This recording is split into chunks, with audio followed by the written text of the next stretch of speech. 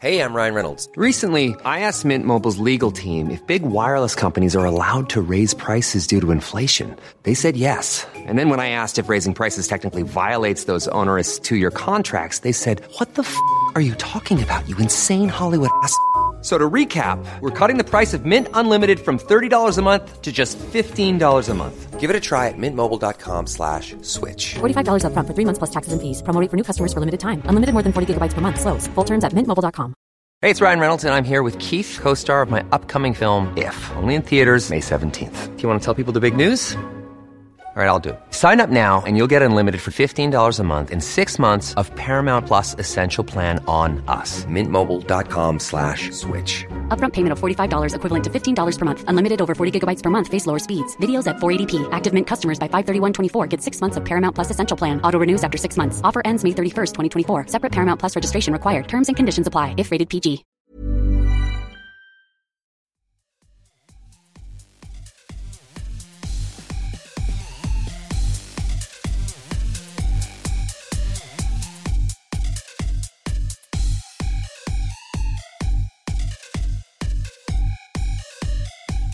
Hello, everyone, and welcome to Kilowatt. My name is Bodie, and I am your host. All right, let's get right into the show, because this is longer than I wanted it to be, but I think we have some good information. First thing that I like, we still have the contest, but I'm waiting to hear back, because I just emailed him today. I'm waiting to hear back from Chris to see what he would like, whether it's the bumper sticker or the t-shirt, and then we'll probably do the drawing next week, because I was a little late on emailing him, so that's my bad. The thing that I like this week is What We Do in the Shadows. I've talked about this before. It's an AMC show. It's amazing. I just watched the last episode of the season, and I was entertained throughout the whole show. It's not for everybody, but I really liked it. And it was really, really good. Because this is going to be a longer episode, I'll just briefly say, if you want to support the show, go to supportkilowatt.com, and that will take you to the Patreon page, or you can go to patreon.com/kilowatt, or search Kilowatt on Patreon, and you can support the show. All the money goes back into the show. None of the money goes into my pocket. Under the video section, we have 2 videos.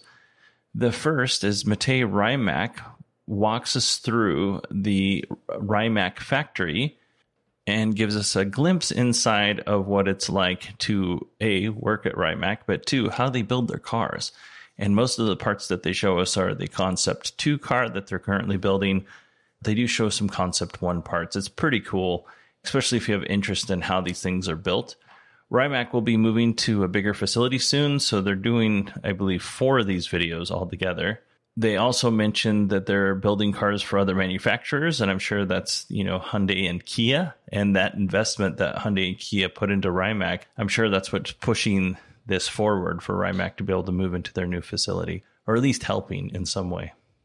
The second video that we have is a great walkthrough of Tesla's new adaptive suspension system.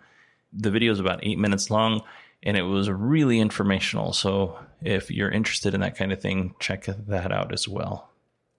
In our updates section of the show, last week we talked about Tesla employees bringing their own toilet paper to work in an effort to keep costs low for the company. Elon took to Twitter and said this is nonsense. So I'm glad to hear that. I know a lot of people who bring their own toilet paper to work just as a matter of preference, and maybe that's what this was, or maybe it was just nonsense altogether. Another story that we talked about was Chevron was installing EV charging stations at their gas stations. Well, an Arizona Republic story reported that Chevron is trying to block a proposed rule that would require public utilities to build public charging stations. Chevron tapped their Arizona retirees to write into the Arizona Corporate Commission and oppose the rule. The scripts provided by Chevron to its employees highlighted that EVs are not an effective way to reduce pollution. Here's an excerpt of the letter written from the Chevron Retirees Association president. "We need your help. Let the electric vehicle industry finance the construction of the infrastructure from which it will benefit, rather than burdening most Arizona ratepayers with the cost of supporting the electric vehicle market." Now, this doesn't make any sense. The utility company that's actually going to be building this EV charging network will actually be able to charge the customer money to use it. So it actually works out as a revenue source for the electric company. You might ask yourself, and this would be a good question, why are they doing this? Well, bottom line, Chevron is an oil and gas company, and they will be an oil and gas company for a very long time. So they have no interest in actually building out an EV charging network unless it's their EV charging network and they can collect the money from it. This is basically competition. Chevron says that it supports all forms of energy. Originally, I had a snarky comment written down here, but I'm going to choose the high road, yay me, and not say it. Bottom line here is keep your eyes open. Chevron and other oil/gas companies are likely running this campaign in other states. So like we talked about last week, be vigilant, stay vigilant. This next update isn't really an update. It's more of a gee whiz, so I'm going to put it in this section. There was a report out this week that said Elon was the highest paid CEO or second highest paid CEO, I can't remember, in the U.S. with a $2.3 billion compensation in 2018. That's more than 65 of the next highest paid CEO's compensation combined. When I first read this, I was like, that's utter nonsense because Elon, we talked about this, I don't know, maybe a year and a half ago on the show, Elon's compensation is based on a predetermined set of benchmarks. So he doesn't get anything unless he hits these benchmarks. I don't know if there's a time frame attached to that, but if he doesn't hit the benchmark, he doesn't get the stock options. He doesn't even get money. He gets stock options. Now, there's a whole lot that goes into that I don't completely understand. But when I read the story, it did not sound right to me, just doing the show for the last 2.5 years. Elon does get a salary. It's very small. I don't know how much it is, but it's not very much at all. He is being compensated on some level. However, Elon said on Twitter that it actually cost him money to be CEO of Tesla in 2018. Elon did not seek reimbursement for many of his Tesla-related expenses. Now, last week I said, if Elon really wants to save money, let's start at the top. And it sounds like he's been doing that. So good job, Elon. Our first story comes from Inside EV's Mark Kane.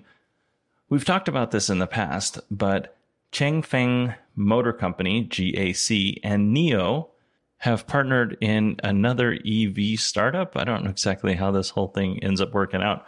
But anyway, the new company name is Hycan. Now, GAC, which was originally spun out of the People's Liberation Army, and NIO, they're working together. They're going to stay independent companies, but then they have this third company.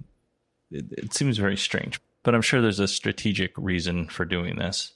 They showed off their concept EV that will have a 600-kilometer range or 373-mile range. Sounds like the two companies will start on production of the vehicle in early 2020. I highly doubt this is coming to the U.S., just based on where we are politically with China. Desha J. Ferris has our next story from Teslarati. Will the Rivian R1T work as a fleet vehicle?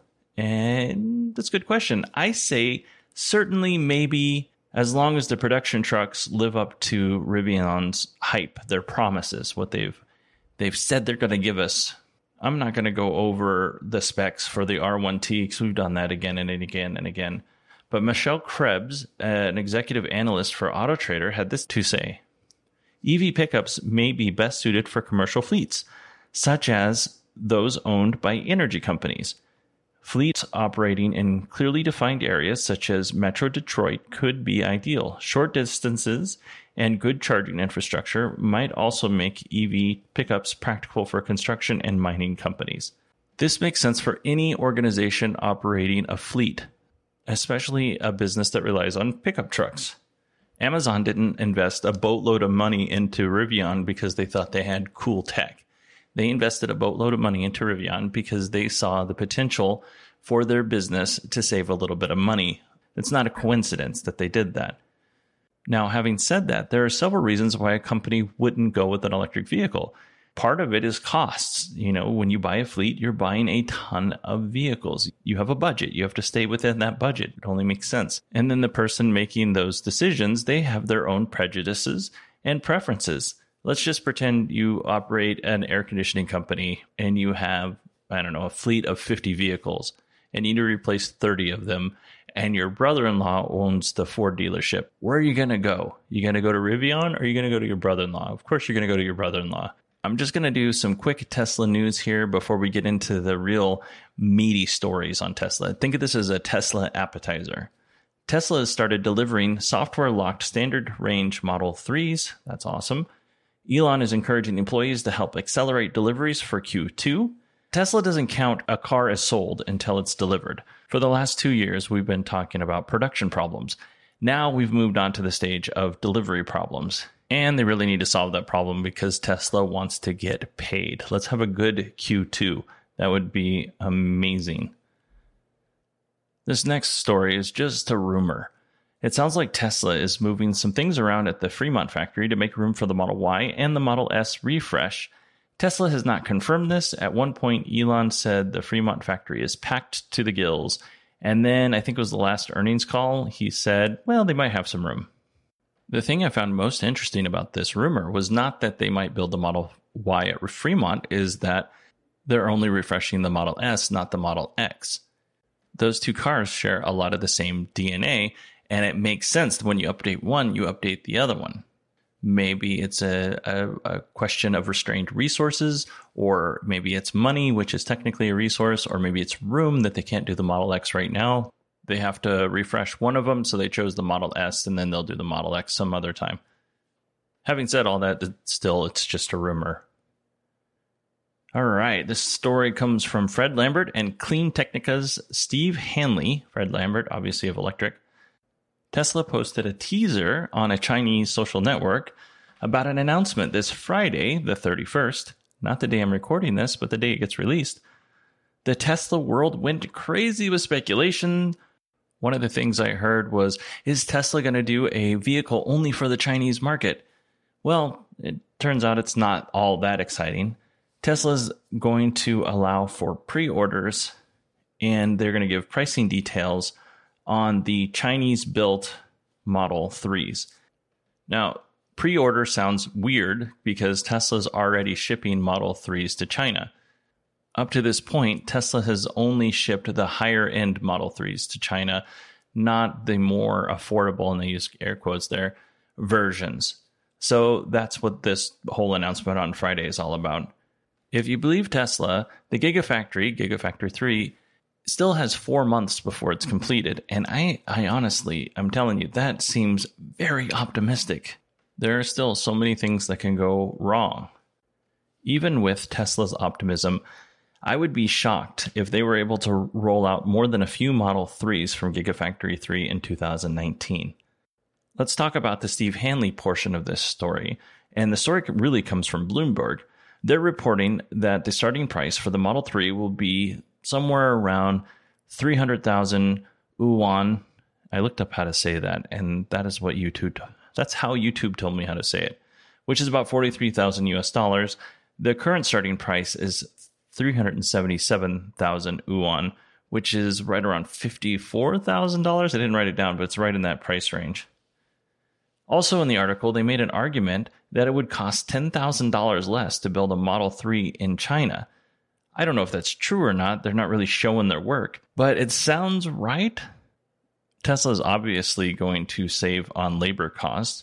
Another bit of savings is just their experience building the Model 3. Initially in Gigafactory 1, they built the lines and, they just had tons of problems. Well, they're going to be able to build way more effective lines at Gigafactory 3 because they're starting from a fresh slate. It's a big open building. It's probably going to be more efficient than any of the lines in the US, to be honest with you. Another cost savings is having the battery plant and the car manufacturing all under the same roof. When Tesla builds a Model 3 battery pack and powertrain, they build it in Sparks, Nevada. They load up a truck, and then that truck drives from Sparks through Donner Pass. And if you've ever been to Donner Pass in the wintertime, you know exactly what I'm talking about. But they drive through Donner Pass, and then they get to Fremont, and that's about a 4-hour trip. And that's if traffic and weather is perfect. You go through Donner Pass in the wintertime, and it can take 8 or more hours. I remember my wife and I, when we lived in Reno, we were going to, I believe it was San Francisco, or maybe it was San Jose. We're going to one of those two places to kind of dry out and warm up from the winter. And it took us 8 hours to get through Donner Pass because it was snowed in and we had to, chain up and everybody was driving super slow. So winter there is a nightmare. Ask the Donner Party. If you don't know who the Donner Party is, look it up. It's an interesting story. There's a reason why that pass is named Donner Pass. Our final story comes from a Patreon supporter, John B., and recent contest winner. He sent me an email and I read it and I was like, oh, that's kind of thought-provoking. Let me think on that. And I asked him if I could use the email on the air and he said, yeah. And so now I'm going to read it to you. Hey, Bodhi, did you get the impression Elon M is trying to move on from Tesla soon?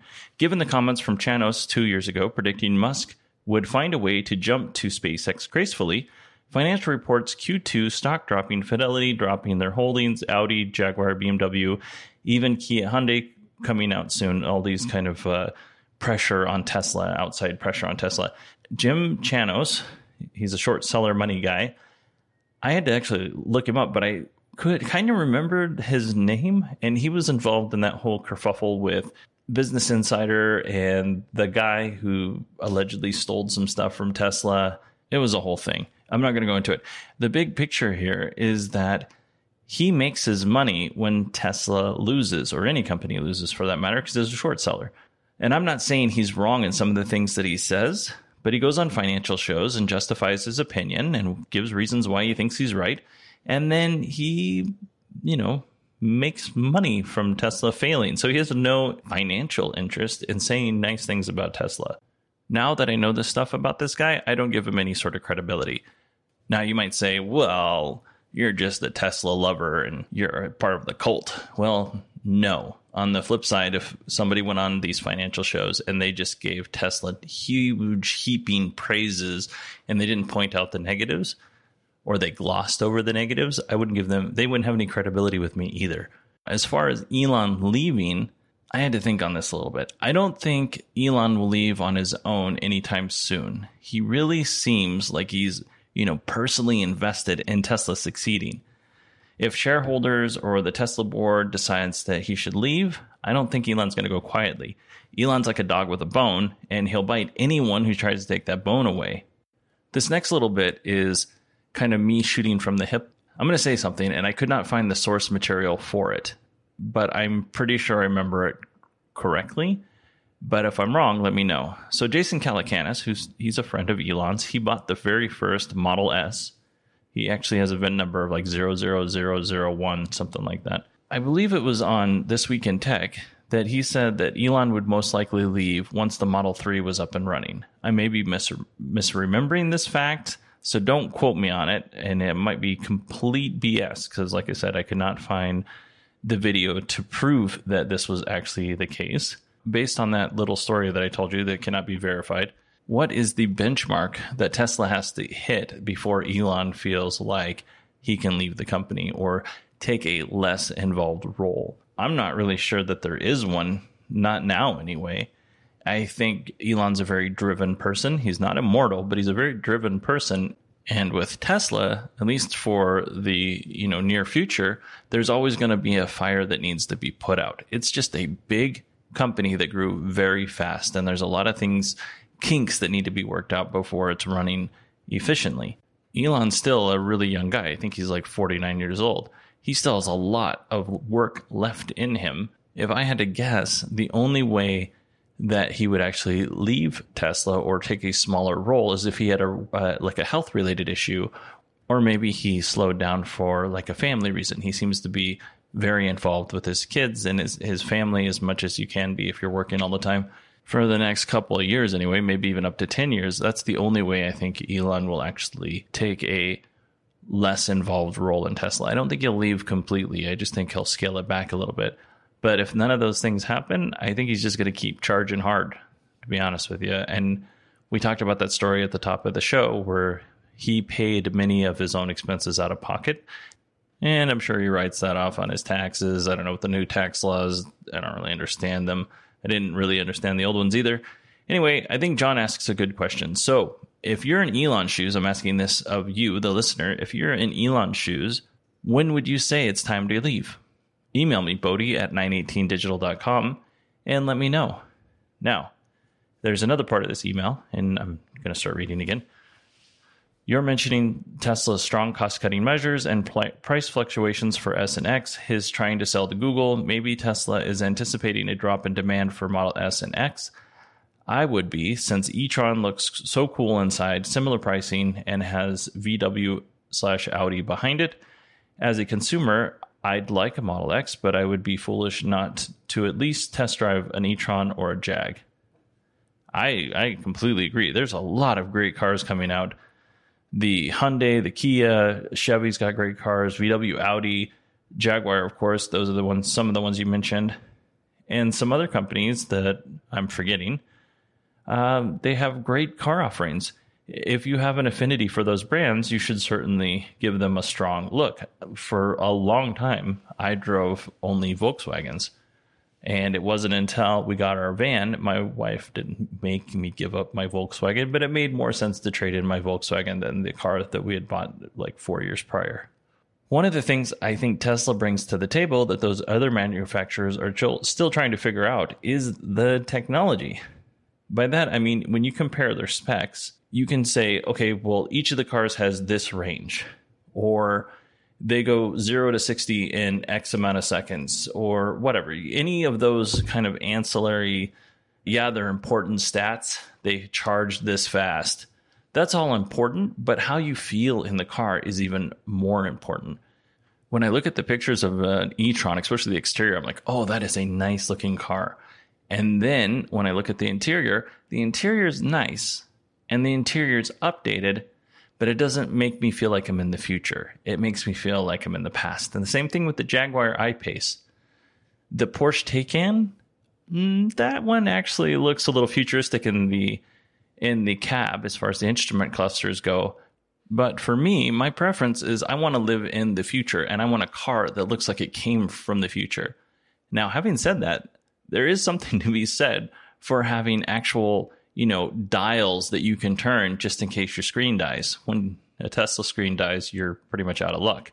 On my Chrysler Pacifica, if the screen dies, I can still operate the little knobs underneath the screen and get air conditioning or possibly even radio. So, there is something to be said about that. Another thing about Tesla is if they have something ready, they put it in the cars like right now. They don't wait for the big refresh or the annual refresh. They just put it in the car right now, which might be why they're struggling with profitability, because they're constantly retooling. And maybe that's not the best solution for the company. However, this is the way they run their business, and so that's kind of the way it is. But like the new motors and the suspension system for the Model S and Model X, we know that there's a refresh coming at some point. We don't know exactly when, somewhere between, September and November. There's a refresh coming, but they put it in anyway. Maybe that was to get Model S buyers to pop on a Model S and X buyers to pop on a car now instead of waiting till, next quarter.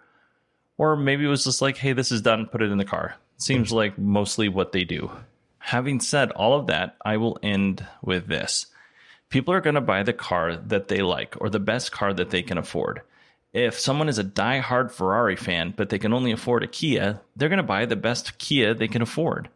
On the flip side, there's somebody out there where money isn't as much of an issue, and they're going to buy the car that tickles their fancy. They're going to buy the car that fits them the best. And whether that be an Audi or a Jaguar or a Tesla, it doesn't matter. They're going to buy the car that they want to buy, the one that kind of reflects who they are, is really what it comes down to.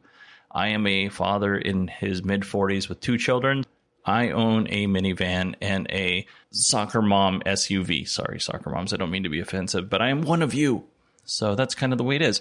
I would really like to have a Model 3, but a Model Y would make more sense for my family. If I bought a Model 3, I wouldn't be able to buy the, standard range model, the base model, because that doesn't work for my family. And if I'm going to spend a bunch of money, it had better work for my family.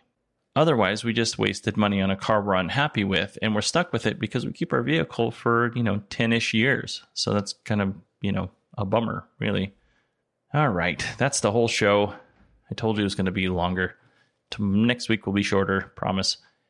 If you want to email me, go to Bodie, BODIE, at 918digital. That's 918digital.com. And you can follow me on Twitter at 918digital. And if you listened all the way to the end, thanks so much for listening. I do appreciate it. I appreciate everybody who listens to this show. I hope you have a great week, and I will talk to you next Friday.